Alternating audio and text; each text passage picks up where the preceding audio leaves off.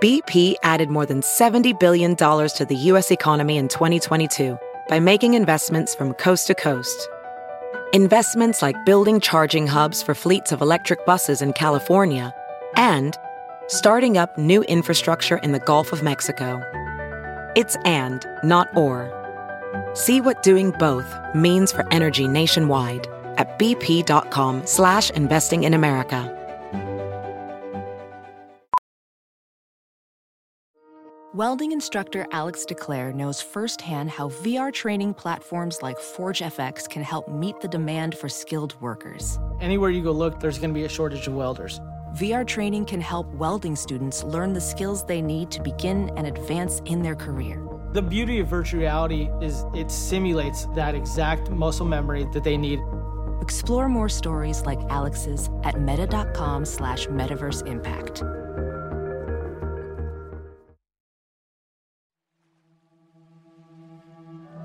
I'm Vic. And I'm Obs. And we have so much to say. About what, though? Life, meaning, purpose, trying to figure out all of this super complicated stuff about what it means to be alive. That's deep. I know. But I feel like it will be easier because we're doing it together. True. Each week, we're reading one chapter of Eckhart Tolle's book, A New Earth, and then recapping what we learned right here on this podcast. So it's kind of like a book club. Kind of. This is going to be so much fun. We love this book and hope you do too. Get ready to awaken to your life's purpose with us. Let's get started because we have so much to say. We're officially going, and I'm looking at my little thing this time, and it is in fact recording. Okay, thank God. Yeah, so unfortunately, everyone, we recorded this episode, but halfway through I realized that my mic was out. So we're re-recording, but you know what? It's okay because I think we could have done it. We could have done it better, but also I've been writhing in my pain body this week, so it's almost like fate that we have to re-record. Yeah, I feel like, honestly, we didn't do a great job for how juicy this chapter is. I feel like we were floating around the big ideas and not hitting them, so I'm very excited. Well, you know what's funny is thinking back, I feel like we didn't really get the pain body because we were in like good places, and now I've had like a shitty week and I fully understand the pain body. Like, oh, there it is. I'm like, oh, I'm literally thinking about past things and telling myself this sob story and then getting pissed in the present moment. Wait, I literally was talking to my mom on the phone, and I don't do this a lot anymore. But I used to hold on to this stuff. And my mom said something about her commenting on my weight when I was in middle school. And I was just like, well, what was I supposed to do? Like, how was I didn't appreciate you telling. And she was like, okay, well, that was 15 years ago? Let's take a breath. And I was like, why did I just take the time to get mad at you about something you said when I was 11? Like, that is the pain body was triggered. I was so triggered. Wow, that's a good example. That's a great example. I guess if we just define it, because it is a little woo-woo to explain. It's so woo-woo that I can't even explain it. Can you explain it? Okay, so for anyone not reading the book who is here with us on episode 5, respect. First of all, thank you. Here's Ecky's definition. The remnants of pain left behind by every strong negative emotion that is not fully faced, accepted, and then later let go of joins together to form an energy field that lives in the very cells of your body. It consists not just of childhood pain, but also painful emotions that were added to it later in adolescence and during your adult life, much of it created by the voice of the ego. It is the emotional pain that is your unavoidable companion when a false sense of self is the basis of your life. This energy field of old but still very much alive emotion that lives in almost every human being is the pain body. He says on 141, we can learn not to keep situations or events alive in our minds, but to return our attention continuously to the pristine, timeless present moment rather than be caught up in mental movie making. And I feel like I'm mental movie making. Mental movie making about what? Well, I can't really say, which is unfortunate. Story of this podcast. Yeah, but on 147, he says, Emotion from the pain body gains control of your thinking, and once your mind has been taken over by the pain body, your thinking becomes negative. The voice in your head will be telling sad, anxious, or angry stories about yourself or your life, about other people, about past, future, or imaginary events. You ever know when you're crying and then like just to send yourself over the edge, you think something like, and all I did was try my hardest, and then like you cry more? Yes, I do this thing called emotional picking, or what do they call it? Internet picking. And it's like when you send yourself down rabbit holes that just make you more annoyed. And it's just like you feed it. You just Exactly. And it's like you can't stop it. It's like when you have a zit and you just keep picking it. It's like that. And the interesting thing is that we're remembering and reflecting from like our perspective and like how we were victimized or wasn't fully seen. And so now I'm sad. I feel like when I was less conscious, the pain body was my entire personality. Really? Like when? Yeah, like I think about middle school and like high school. Like I feel like I just let that run my life. Like there was no awareness behind it. Yeah, but you were a child going through insane grief. I feel like I have compassion for, like, you're allowed to be ruled by your pain body. Yeah, no, I definitely have compassion for it. But like, it's just crazy that some people just live in that state and then that's their whole personality for their whole lives. Because we don't really learn how to process emotion properly. No. Let alone when we're younger. So then we don't process it. And then that's how the pain body continues to grow.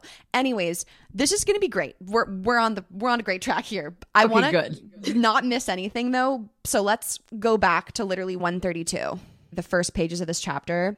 He's talking about our body's intelligence. I was like shook when I highlighted this sentence on 132. You don't run your body, the intelligence does. So Eckhart basically says, the intelligence in your body is doing the conversion of oxygen and food into energy, the heartbeat and circulation of blood, the immune system that protects your body from invaders, the translation of sensory input into nerve impulses that are sent to the brain, decoded there and reassembled into a coherent inner picture of outer reality. Like all these simultaneously occurring functions are our body's intelligence. And we're not thinking about doing it. It just happens.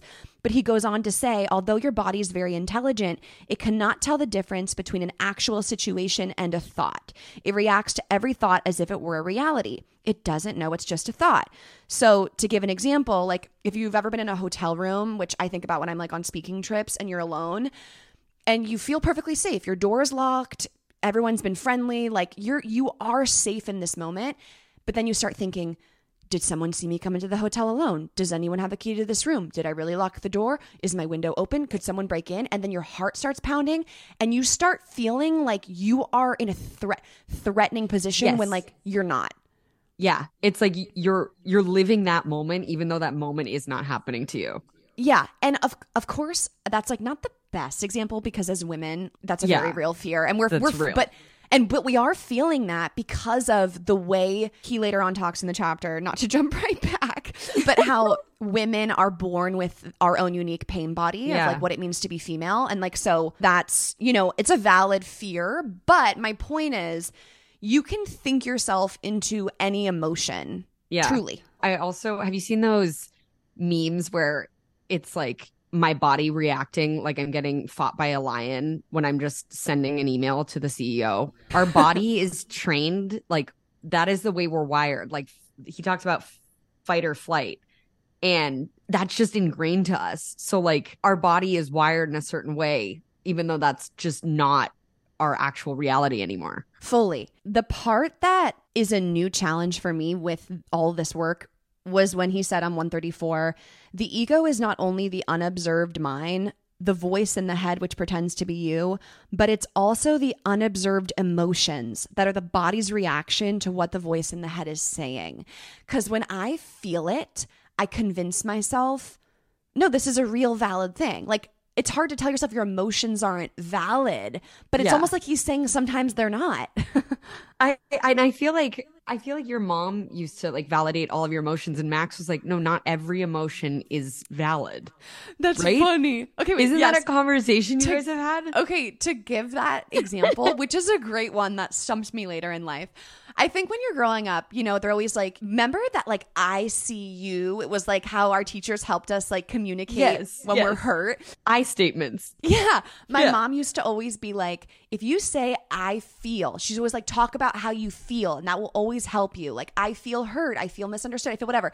And so then I'd be in like, you know, arguments with my husband, and I'd be like, well, I feel angry, you know, whatever. And he's like, I get that, but like, that doesn't mean you still shouldn't do the thing you said you would do, or like, it's not your responsibility, you know? And I was like, you're right. And like, to be fair, Lainey, that's great advice. Like, I think that's what therapists tell you to do. Talk and I feel statements. You're not criticizing the other person, but where does the line get drawn? I think the tricky thing is it is not other people's responsibility to make you feel a certain way. I think what Eckhart is tapping into is we decide how we take it, how we interpret it, if we carry it, if we add it to our identity, if we let it fuel our pain body, or if we are the awareness to see the consciousness in someone else, be in the present moment. Like it reminds me of stoicism, you know? Yeah. Feel it and then let it go, and don't like carry it.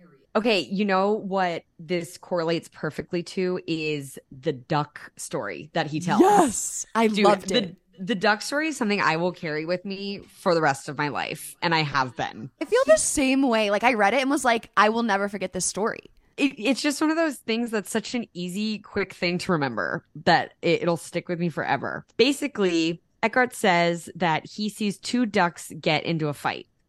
And once they're done fighting, they flap their wings and then float off in for different directions and carry on with their day. However, if the duck had a human mind, it would keep the fight alive by thinking and by story making. This would probably be the duck story. I don't believe what he just did. He just came within 5 inches of me. He thinks he owns this pond. He has no consideration for my private space. I'll never trust him again. Next time he'll try something else just to annoy me. I'm sure he's plotting already, but I'm not going to stand for this. I'll teach him a lesson. He won't forget. And it's like so funny because like that's what we do. We story tell about every little interaction. We can just flap our wings and move on. Yes, like we add so much storyline. I thought it was funny when he said, you can see how problematic the duck's life would become if it had a human mind, but this is how most humans live all the time. No situation or event is ever really finished. The mind and the mind made me and my story keep it going.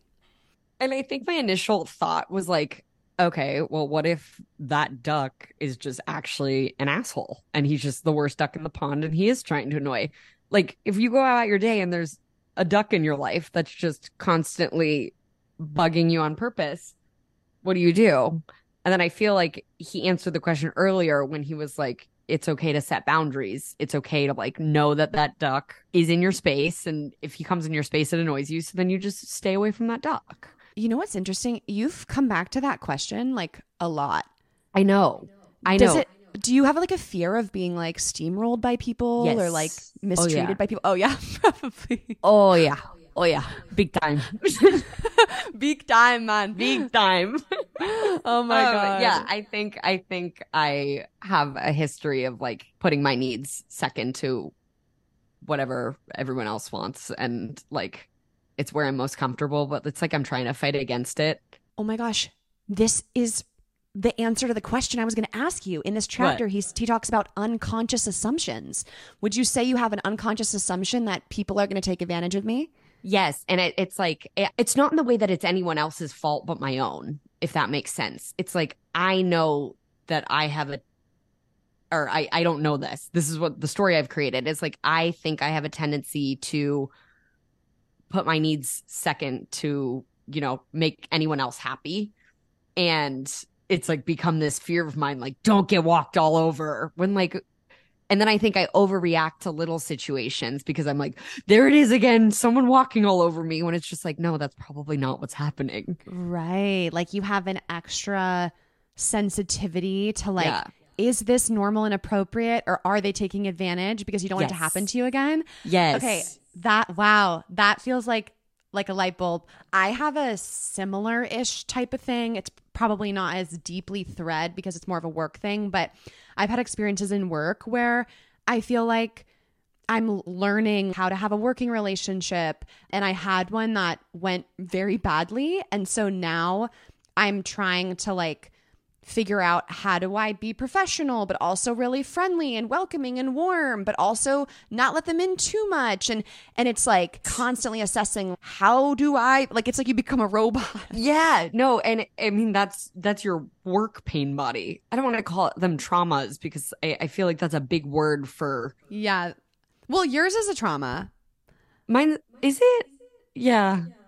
We're thinking about the same thing. Yeah. Yeah. But Shoot. I think for mine, it's not. It's more just like learning from the past. But okay, I love that. And then like learning from that. And then do you find like a hypersensitivity around it? It's like I almost don't trust myself to just function normally. Like, so I'm hypersensitive. Right. No, this is really fascinating because it literally is. Where's that part about the consciousness where I was like, literally, I underlined it to ask you a question. Real quick on 135, it's where he says, those thoughts exist at a pre-verbal stage and could be called unspoken, unconscious assumptions. They have their origin in a person's past conditioning. People cannot be trusted, or nobody respects and appreciates me. Yeah. I don't deserve love. And so I feel like that's like the perfect example of this, like, I'm going to get walked all over. I need to be Totally tougher. Yeah. Interesting. We'll just, yeah. Okay. Anyways. Okay. Also, even though this is just something that literally just happened right before we started recording, I have this hyper awareness to it, and then it just doesn't compute in the moment. Like, I got these weird texts from an old coworker, and he just called me and was like, hi, I just want to apologize for all those weird texts. I was not mentally well. He had some health issue going on. So my auto response was, no need to say sorry. If this was mentally going on, like, please don't be sorry, whatever. And Wood was like, I am not trying to like step, but like, I feel like a better response is thank you. Not like, no, oh my God. No, I'm sorry for even being on the other end of them. Like, you know what I mean? I'm yeah. Wait, this is so interesting. I know exactly what situation you're talking about. No. I don't think you do. Yeah. Was this the person, the guy that was like had a girlfriend or married that was like sending the creepy No, DMs? different guy. So this guy like asked me to get lunch, and I didn't want to, and I didn't reply, and then just followed up with like, I'm not kidding, like 15 texts aggressively being like, I just was looking for a friend. How dare you? I've had so many weird work situations, and you'd think after like number 12, I would learn how to handle them well. And like, I really try. But then I end up, my word vomit is like, don't be sorry. Wow. I know. I agree with Wood that there's a way to respond where like you're a kind person and you're like, you're forgiving, but you're also not saying, no, don't be sorry. Completely. And it's like something I really want to work on. You know what could be helpful is like sleeping on a response. Like that's another thing. Is like, I'm like, I don't have to respond to people right away just because I'm worried they're going to feel uncomfortable. Like, I'm on my own time, you know? Over text, I completely agree. This guy just blindside called me with a no caller ID number, and because no, he didn't. Yes. Oh yeah. Blindside called me. I was like, hello. He's like, hi, this is, I won't use his name, Jeremy. And I was like, who? And he was like, we used to work together. Okay, he no caller ID. This is kind of creepy. So he was like, I'm sorry for all those texts. It was really creepy. And so like he sounded like he actually had a medical issue that was causing all of this, because he sounded really normal on the phone. That's my thing. It's like when I'm caught off guard and like whatever, I just want to make the other person feel better. And I forget about what happened to me. Yeah. So then my unconscious mind, when I can catch a situation, is like goes into hyperdrive. Right. Oh my gosh. Well, I feel like this is a very relatable story. I feel like a lot of people listening are going to be like, unfortunately, thinking of times that this happens. Yeah. They've let someone so off the hook. I mean, even in a therapy session I had recently, I was talking about this, you know, difficult relationship I have. And my therapist was like, So you're going to do the thing that's really, really uncomfortable for you. That's going to like emotionally take a toll for like 2 days so that the person who hurt you doesn't feel any discomfort when you're like completely valid in the thing that your boundary, you know? Yeah. And it made me think about that as well. Like, why are we putting ourselves in uncomfortable positions? Wait, am I becoming ego? No, I don't know. Like, I don't know. Like, I think the non-ego response would have been to be like, thank you, I appreciate the apology, and then moved on. Like, set a boundary. I agree. Not it's like the ego people pleasing of like, I have to soothe their ego. You know? Yes. I completely agree. I think it's the stoicness of that. I appreciate you acknowledging that. No sweat. I'm wishing you all the best. And I harbor no anything. So please enjoy your day and thanks for the call, you know? Right. I harbor no anything, but I am getting a restraining order. Yeah. I'm like, well, this is... I feel like people listening are going to be like, is Aubrey in serious danger? Literally. You guys, Victoria will be hosting next week by herself. Oh, don't say that. I'm joining witness protection. Okay. Anyways, to carrying the past. Do you want to tell this one? Sure. I love this one. So this story is called Carrying the Past. Not us. Anytime Eckhart puts it into like a duck or a short story, we fully grasp it. Please explain it to me like I'm 4. I need a big good. I literally need a big good. Like if this book had pictures, like please. I know. Literally. Bestseller. Literally. I'm like, maybe we can get a deal with him, like regurgitating it for like young 20-somethings. Okay. Carrying the past. The inability, or rather unwillingness, of a human mind to let go of the past is beautifully illustrated in the story of 2 Zen monks, Tanzan and Akito, who were walking along a country road that had become extremely muddy. Near a village, they came upon a young woman who was trying to cross the road, but the mud was so deep it would have ruined the silk kimono she was wearing. Tanzan at once picked her up and carried her to the other side. The monks walked on in silence.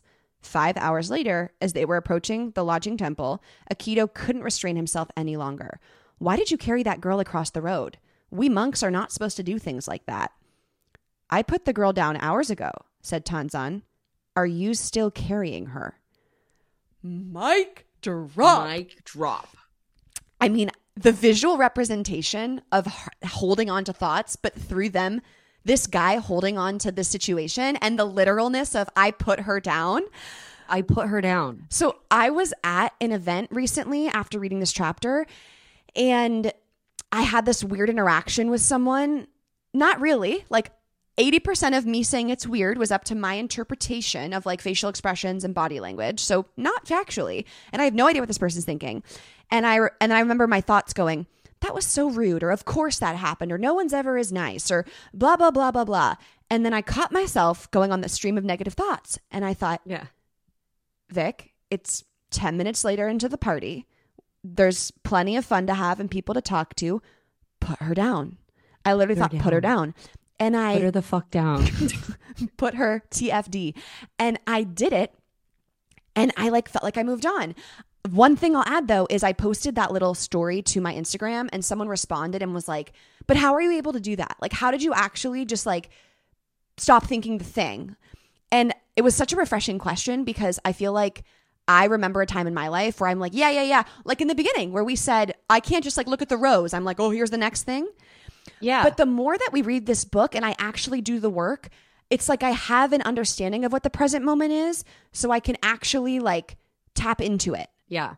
And I feel like there's such a level to these things that we carry, like a weird little interaction. I feel like that's a little thing that you can put down. Like that's an easier thing to put down. Right. But I don't even know if this is a fair relation to this story, but like, what about what you were carrying all week? Like a big thing. Like, how do you put that down? Yeah. How do you put the big thing down? So my big thing, and I've been trying to figure out like what the higher self reaction is. Like, yeah, I'm feeling like I wasn't fully heard by someone. I'm feeling dismissed. And I'm realizing it now, even though it happened a while ago. And I can't decide if that's my ego being like, I was hurt and I didn't get a proper apology and I deserve this. And it's something that I should just accept and move forward with. But in this situation, I feel like the person is capable of like hearing me and mending it in a better way.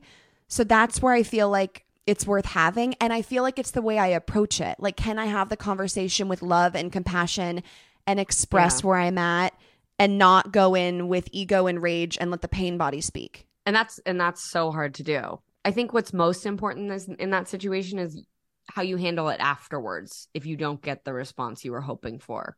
Like, I think it's more the reflection of after the conversation of like, oh, that made me feel a lot better, or that didn't, but I'm going to put it down. Yeah. I feel like because I think there's more to be said, I'm feeling this way, but I have plenty of situations in my life where things are not resolved and tied up with a bow, and I fully know I did everything I could, or that's the best it's going to be, and so I have acceptance and I really don't feel the sadness anymore. But it depends. Wait, this reminds me. On 141, he says, nothing ever happened in the past that can prevent you from being present now. And if the past cannot prevent you from being present now, what power does it have? And I wrote, with a question mark. Do you really think nothing in the past that's ever happened can prevent you from being present? Yes. Like how? Yeah. I think it's are you still carrying her? Like, have you processed it? Have you given it its space? That's not to say to just shove everything under the rug, but it's like, if you've fully processed a situation, then I don't think that it can prevent you from being present. But is he saying in a that, perfect world, in a perfect Eki headspace? Is he saying that we should like never think about something that's happened in the past? This thing that I'm struggling with was months ago. Isn't you feeling that? Isn't this your present? And I know it's like over something that happened in the past, but like, this is your, I know you're not, I don't know. This is where it gets so sticky. In a perfect world, no, this should not still make you upset. If I had fully felt it in the moment and said everything I needed to say, which is what I don't think that I have. And I think they come hand in hand. I think maybe, and tell me if I'm putting words in your mouth, but because like you didn't allow yourself that space in the present moment, it's now part of your pain body coming up later. Mm-hmm. And so like, if you need to process it now, I don't think he's saying like, no, you have to be present. Sorry, missed opportunity. Move on. Well, I think the difference of this too, and thank you for helping like explain this because it's making sense, is it's not like I'm still mad. Like, I still want to be mad. Like, screw you. But you apologized. Mine's more like, wait, now that there's been time, I realize I have more feelings I didn't actually express because I didn't know how to verbalize them. Like, it's like more has come up that is important, as opposed to it being like, I'm just holding a grudge to hold one. It almost makes you think of a situation where two people have like worked through something, and then a year later, a person's like, well, this is because you did this. Like, and it's like, whoa. Like, that's off the table because we worked through it. So I think this is, you're right. Like, this is my present moment being like, I'm noticing I'm showing up differently. I'm not fully myself in conversations and interactions with this person. And so that is my present. Yeah. Yeah. I think I follow that. Especially like if you have something that does happen in the past and like you process it and you move on, and then you see something that reminds you of it in present day. Like, of course, you're going to need to hold space for that. Yeah. As long as you're not doing it in a petty way just to like be mad. It's just like, these are actual emotions you're having after trying to have fully processed it. Yeah. Thanks, Eki. I think we're getting better at answering questions instead of just being like, we just don't know. I hope so. Sorry, I feel like I've been leading this whole thing. I have another thing. I'm so grateful you're leading this whole thing. Okay. Feel free to cut me off if you want to take it somewhere. No, please. I'm so glad you're leading this. Okay. I'm along for the ride. Don't force me. On 147, when Eki says, it's not so much that you cannot stop your train of negative thoughts, but that you don't want to. I was like, okay, like, call me out, Sometimes call me out. The anger and the sadness, like, weirdly is fueling, and it's like fueling the pain body when he says a happy, positive thought is indigestible to the pain body. It can only feed on negative thoughts because only those thoughts are compatible with its own energy. It made me think about it like kind of like a drug. And like we feed it by having the constant mood swings or the constant, it's easier to have the negative patterns and fuel it and be like, fuck it. Like I'm angry and like you piss me off and this is this. It's harder to like take the deep breaths. I mean, I know we talk about this theme a lot as well, but it just made me think like the you don't want to felt very like wise. Why did that hurt so bad to read? You know? Yeah. Wait, what do you mean? Just like that feels personal, Eki. Yeah. And I've heard that you can literally rewire the pathways in your brain. So if you stop feeding that pathway, whatever it might be, it just goes away. And then it like doesn't need to be this thing that takes over your thought.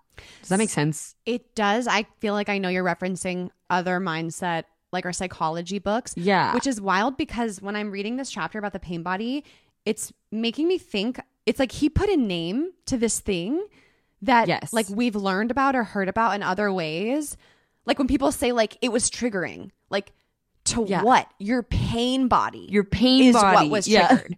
Right? Like it clicked for me on like what the thing is. And when you view it almost as this entity and this energy that's not really you, it's helpful, I feel. It makes it lighter. Like it makes it easier to detach from. Do you ever feel like you've been like fully possessed by a pain body? Because when I read this, I think about like people who I know they're living in their pain body. Yeah. And it's so funny now after reading this chapter, watching other people's pain bodies flare up. I'm not saying I'm perfect and I'm like watching it with like a judgmental eye. I'm just like, oh, what's your pain body? You know? And then noticing mine, like today on the phone with my mom, I was like, calm down. Yeah. Calm down. That's not you. I was in an argument recently and I like could sense it, but shit is hard to break through. I know. And it's hard to sit there and feel it and then do nothing about it. But this part where he said on 148, the other person's pain body wants to awaken yours so that both pain bodies can mutually energize each other. That just made me think of like tough family relationships. And when people even think about like Thanksgiving or Christmas, it's like that is like the day of the pain body. Like it's just pain bodies sitting around triggering each other. I'm dead. Isn't it? Family vacations when it's like supposed to be so relaxing and nice and it's just freaking tense sometimes. Yes. I can think of people who my pain body is like, hi, I'm here. I'm here. Hi. Like I am literally You don't ready. even get to meet Victoria. You just get to meet her pain body. It's like when he said on 150, like how a cat is like a pain body. At the slightest unusual noise, its ears will move towards it and its eyes open slightly. Dormant pain bodies are the same. On some level, they are still awake, ready to jump into the action when the appropriate trigger presents itself. I can think of the people where like I become the cat and I'm like, just say the one thing, push the button. Just say it. Do it. I dare you. I literally dare you. It's also something I realized. I keep talking about this example with my mom today. It's just like was so pain body. That's okay. Like high school pain body. That's your present moment. That was my present moment. And there's like a sense of release in the moment, like when you let your pain body take over. But then it feels so much worse afterwards than it would have to just sit with your pain body. Does that make sense? Like I feel so shitty afterwards. Because you also yelled and said mean things kind of thing? Yeah, like I reacted in a way that like I was getting mad at her about something that happened years ago because it triggered my pain body. And then I knew as it was happening and I didn't stop it. And then 5 minutes after I was like, why'd you do that? You know? Yeah. And you know what's actually the lessening of the ego pain body in that situation is like, if you, and this will sound cringy and so fucking hard because it's your ego absolutely writhing. If you sent a text tonight that was like, hey, I got sassy on the phone with you. Sorry about that. It brought up a lot for me, but like it would be that kind of text. I have no problem doing that, but you're so right. I'll literally text her that. Wait, do you really have no problem? Sometimes with me, like, it takes a lot of deep breaths. I don't want to say I have no problem ever. No, because like in the moment, I have a really hard time saying sorry. Like, I think there are certain people in my life who, if they heard this, would be like, oh yeah, I have no problem saying sorry. Well, you know what? It's hard for me about it is like how it feels corny. Like, could you imagine me in a situation being like, I'm sorry, this is bringing up a lot for me right now, and I need a moment to just properly hear. Like, doesn't that feel so corny and cringy to do? Yeah, but we have a podcast about ego. Like, everything's a little corny. Like, No, okay. but like, I think that's when I think about this tough conversation I'm gonna have, I'm like, I have to approach this with love and compassion, and it feels like I'm flipping on to be some like person I'm not. Like, But like, how much does it mean when you get one of those sorry texts? well, it completely diffuses you. Like, there's nothing you can say. It completely diffuses you. I know. And like, if I get one of those sorry texts, I turn into the, no, I'm sorry, you know? Yeah. That's so funny. Oh, can I tell my story of what happened this week while we're like slightly derailed? Yeah, what? While we're off topic, let's just go farther off While the we're road. off topic. No, this is on topic, off topic. But I'm walking on the street yesterday and I'm in San Francisco. The streets are littered. Like, there's shit everywhere. And I see this, like, these 2 book pages open.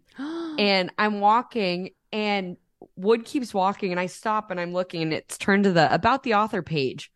And I see Eckhart Tolle. And I was like, no freaking way. And I pick it up and it's literally like 4 pages out of A New Earth, just randomly strewn across the street. And I'm like, what does it mean? That What is does it wild. You Why did I stop? you texted me that photo. I cannot believe. I'm like, who's out there reading, and are they in the book club?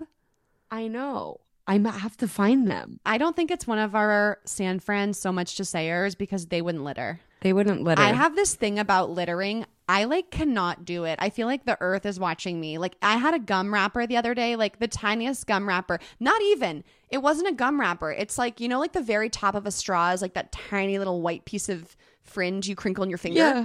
I can't even drop that. Yeah, but she is watching you. That's fair. Well, I just like love, right. Like, I don't want to pollute the earth. That to me is like really low. Like, to throw shit in the that's earth. low.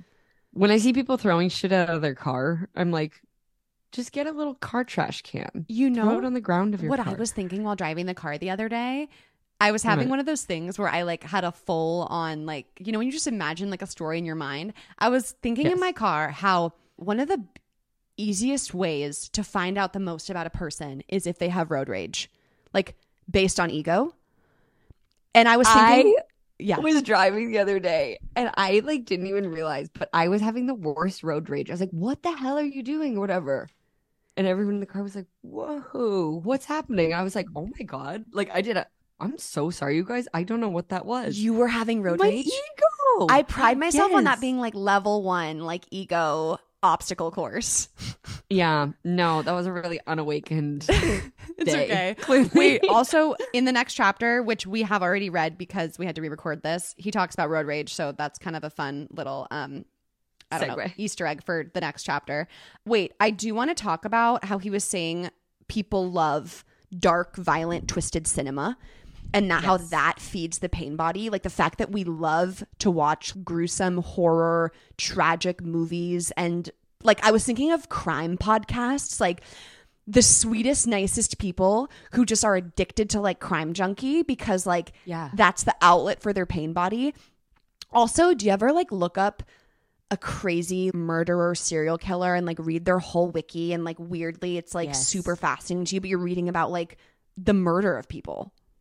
Yes, I do that. I mean, even just the news. I come downstairs when I'm at home when my mom has the news on at like 7 a.m. We're drinking our coffee and it's like 7 people murdered in the capital of. I'm like, why is this playing in the background right now? Like, this should be something like you take like 30 minutes out of your day to like understand what's going on in the world, and then move on and don't have it like ringing in your head all day. I cannot watch daily news for that reason. It's so negative and sad.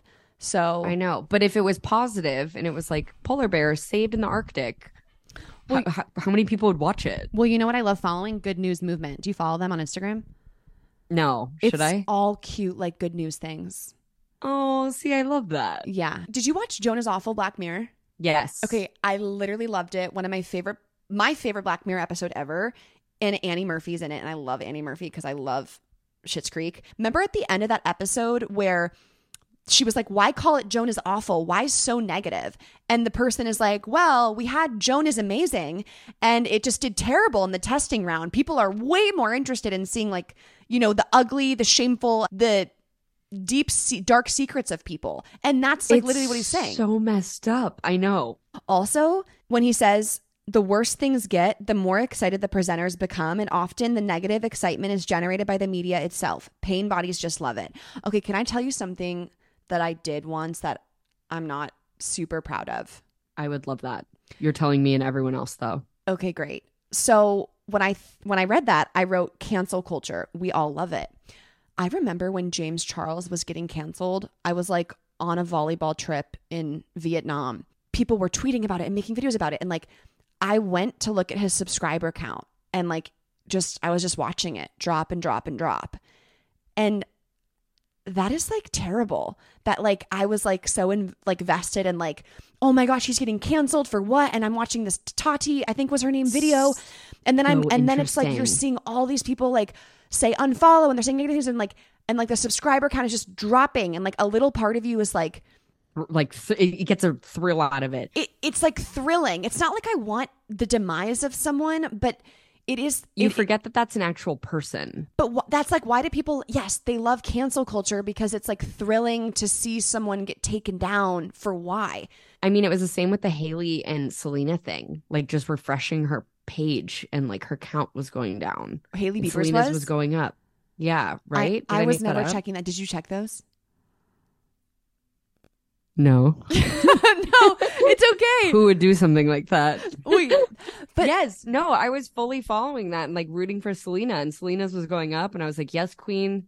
It reminds me of that Black Mirror episode about when this is really, really freaking dark and gross, but when the prime minister is blackmailed to have intercourse with a pig or someone's going to get murdered, and the whole world tunes in to watch him do this morbid, traumatic thing against his will, but everyone watches. And that's like the point of the killer kidnapper is like, look how disgusting our world is.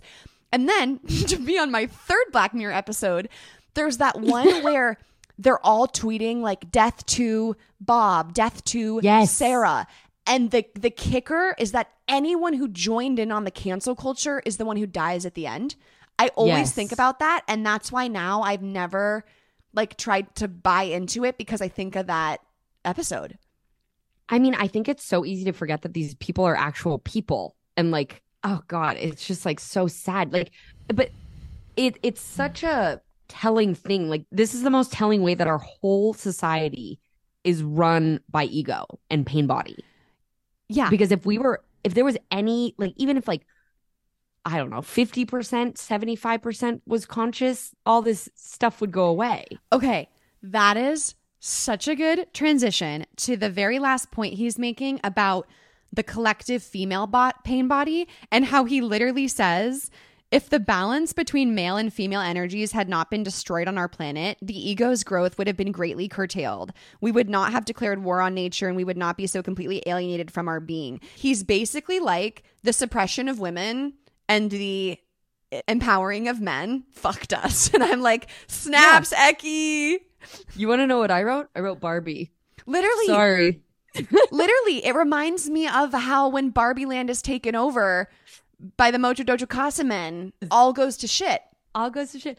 I have been saying recently, I heard a girl at a bar say this, and I've fully taken it as my own. She actually listens to the pod. Really? So, hi. I can't remember her name, but someone did something like a guy was like having a his girlfriend go get him a drink or whatever, and she goes, in the year of Barbie? That's so funny. No, not in the year of Barbie. That's hilarious. I'm going to start saying that. Good. That's funny. Literally though, he says The suppression of the feminine principle, especially over the past 2,000 years, has enabled the ego to gain absolute supremacy in the collective human psyche. Although women have egos, of course, the ego can take root and grow more easily in the male form than in the female. This is because women are less mind identified than men. They are more in touch with their inner body and the intelligence of the organism where the intuitive faculties originate. The female form is less rigidly encapsulated than the male, has greater openness and sensitivity toward other life forms, and is more attuned to the natural world.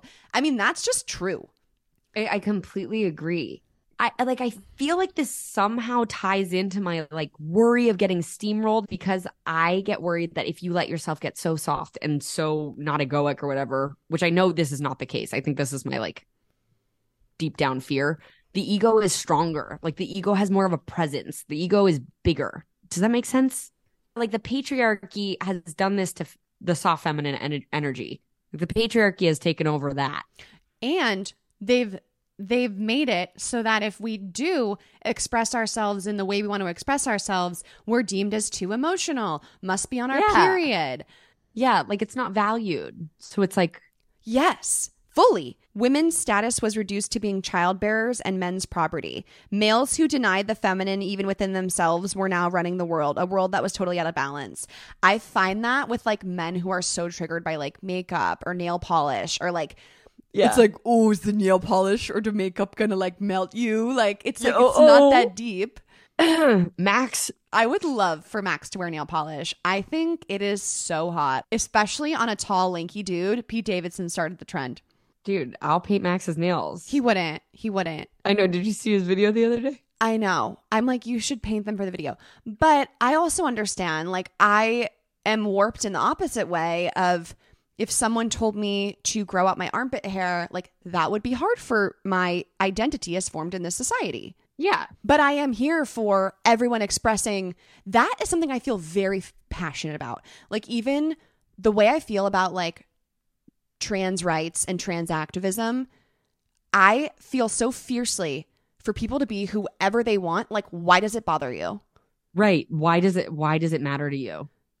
It has legitimately nothing to do with you. Like if someone wants to be referred to in any pronoun they want, whatever their name is, like why does it matter? Allow someone what in your pain body thinks that this has anything to do with you? No, and it's the way that they're saying that. Oh my gosh, this is comedy. When Natalie and I were in Hawaii, we had a surf instructor who was literally, I think he said something like, wait, let me paint this picture. I wish Natalie was here. This is my birthday gift to Natalie. It cost like a few $100s. This man is pushing us out to sea. Like we haven't even begun the lesson. As he's bringing our surfboards out to begin like our 2-hour lesson, it's just us and him. He says, masculinity is under attack. And you're going out to sea with this man? Literally. That's like the way that I had to just be like, don't even get into it, Vic. Like, don't even, because we're out here and we're going to have a great lesson. Like, just move on because, you know, I just didn't want to ruin our experience. But we were looking at each other like he deadass just said masculinity is under attack, which is the ego. That's like the ego of the world. Dude, but my ego gets fucking stirred up by that. That makes me so, like, that's for, whoo, take a breath. You know? I know. Well, you know what is interesting, though, is the difference between, I think about this when, like, I saw something political posted the other day that really irked me. It was the voice of a person who is anti-trans and anti-women's rights to choose. And I was, like, upset. But a part of me wants to be like, nope, I don't ever want to hear anything from this person. Like, screw this person. But like, that's also my ego being so identified with what I identify with that like, I can't even acknowledge the existence of someone else, you know? Yep. Yeah. So, but then it's like not to be so political when lives are at stake. How do you remain calm? It's such a good question. I mean, Martin Luther King, like, I don't think he necessarily let his ego run that show. It was like he stayed soft. Wait, I cannot believe you just mentioned MLK, because to tie and end this episode up with a bow, I highlighted it on the very last page. Instead of blaming the darkness, you bring in the light. And one of MLK's famous quotes is, Oh my God. I didn't even put that together. Darkness cannot drive out darkness. Only light can do that. Hate cannot drive out hate. Only love can do that. And it's true. Like, my ego just wants to get inflamed and like fight or yell, but that's actually not the way to success for what we want. It's so interesting. It's such hard work, but Eki and MLK, man. Gosh, it's so true that like our deeper power is harnessed below that.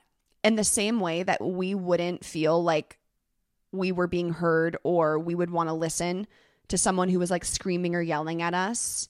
Yeah. Is the same way that they wouldn't to us, even if we know in our hearts like we're correct. You know what I'm saying? Once again, we just answered one of our own questions. Look at us go. I think that's 4 total questions. Literally. Well, that was a lot on the pain body, and I think we did a good job. How do you, not your pain body, feel about it? My pain body feels very annoyed about it, which means I feel great. Yeah, fully.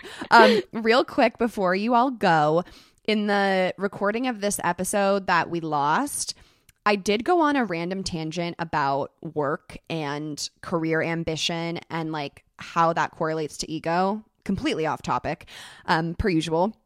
But I wanted to just kind of pose the thought to you all. And then in next week's episode, I actually come with an answer. So basically, Aubrey and I were talking about, how do you have career ambition? You know, for me, like, want to interview big celebrity podcast guests. Like, is that my ego? Should I not want that? But then how do you move forward in your career and like achieve milestones if you're not pushing towards being better?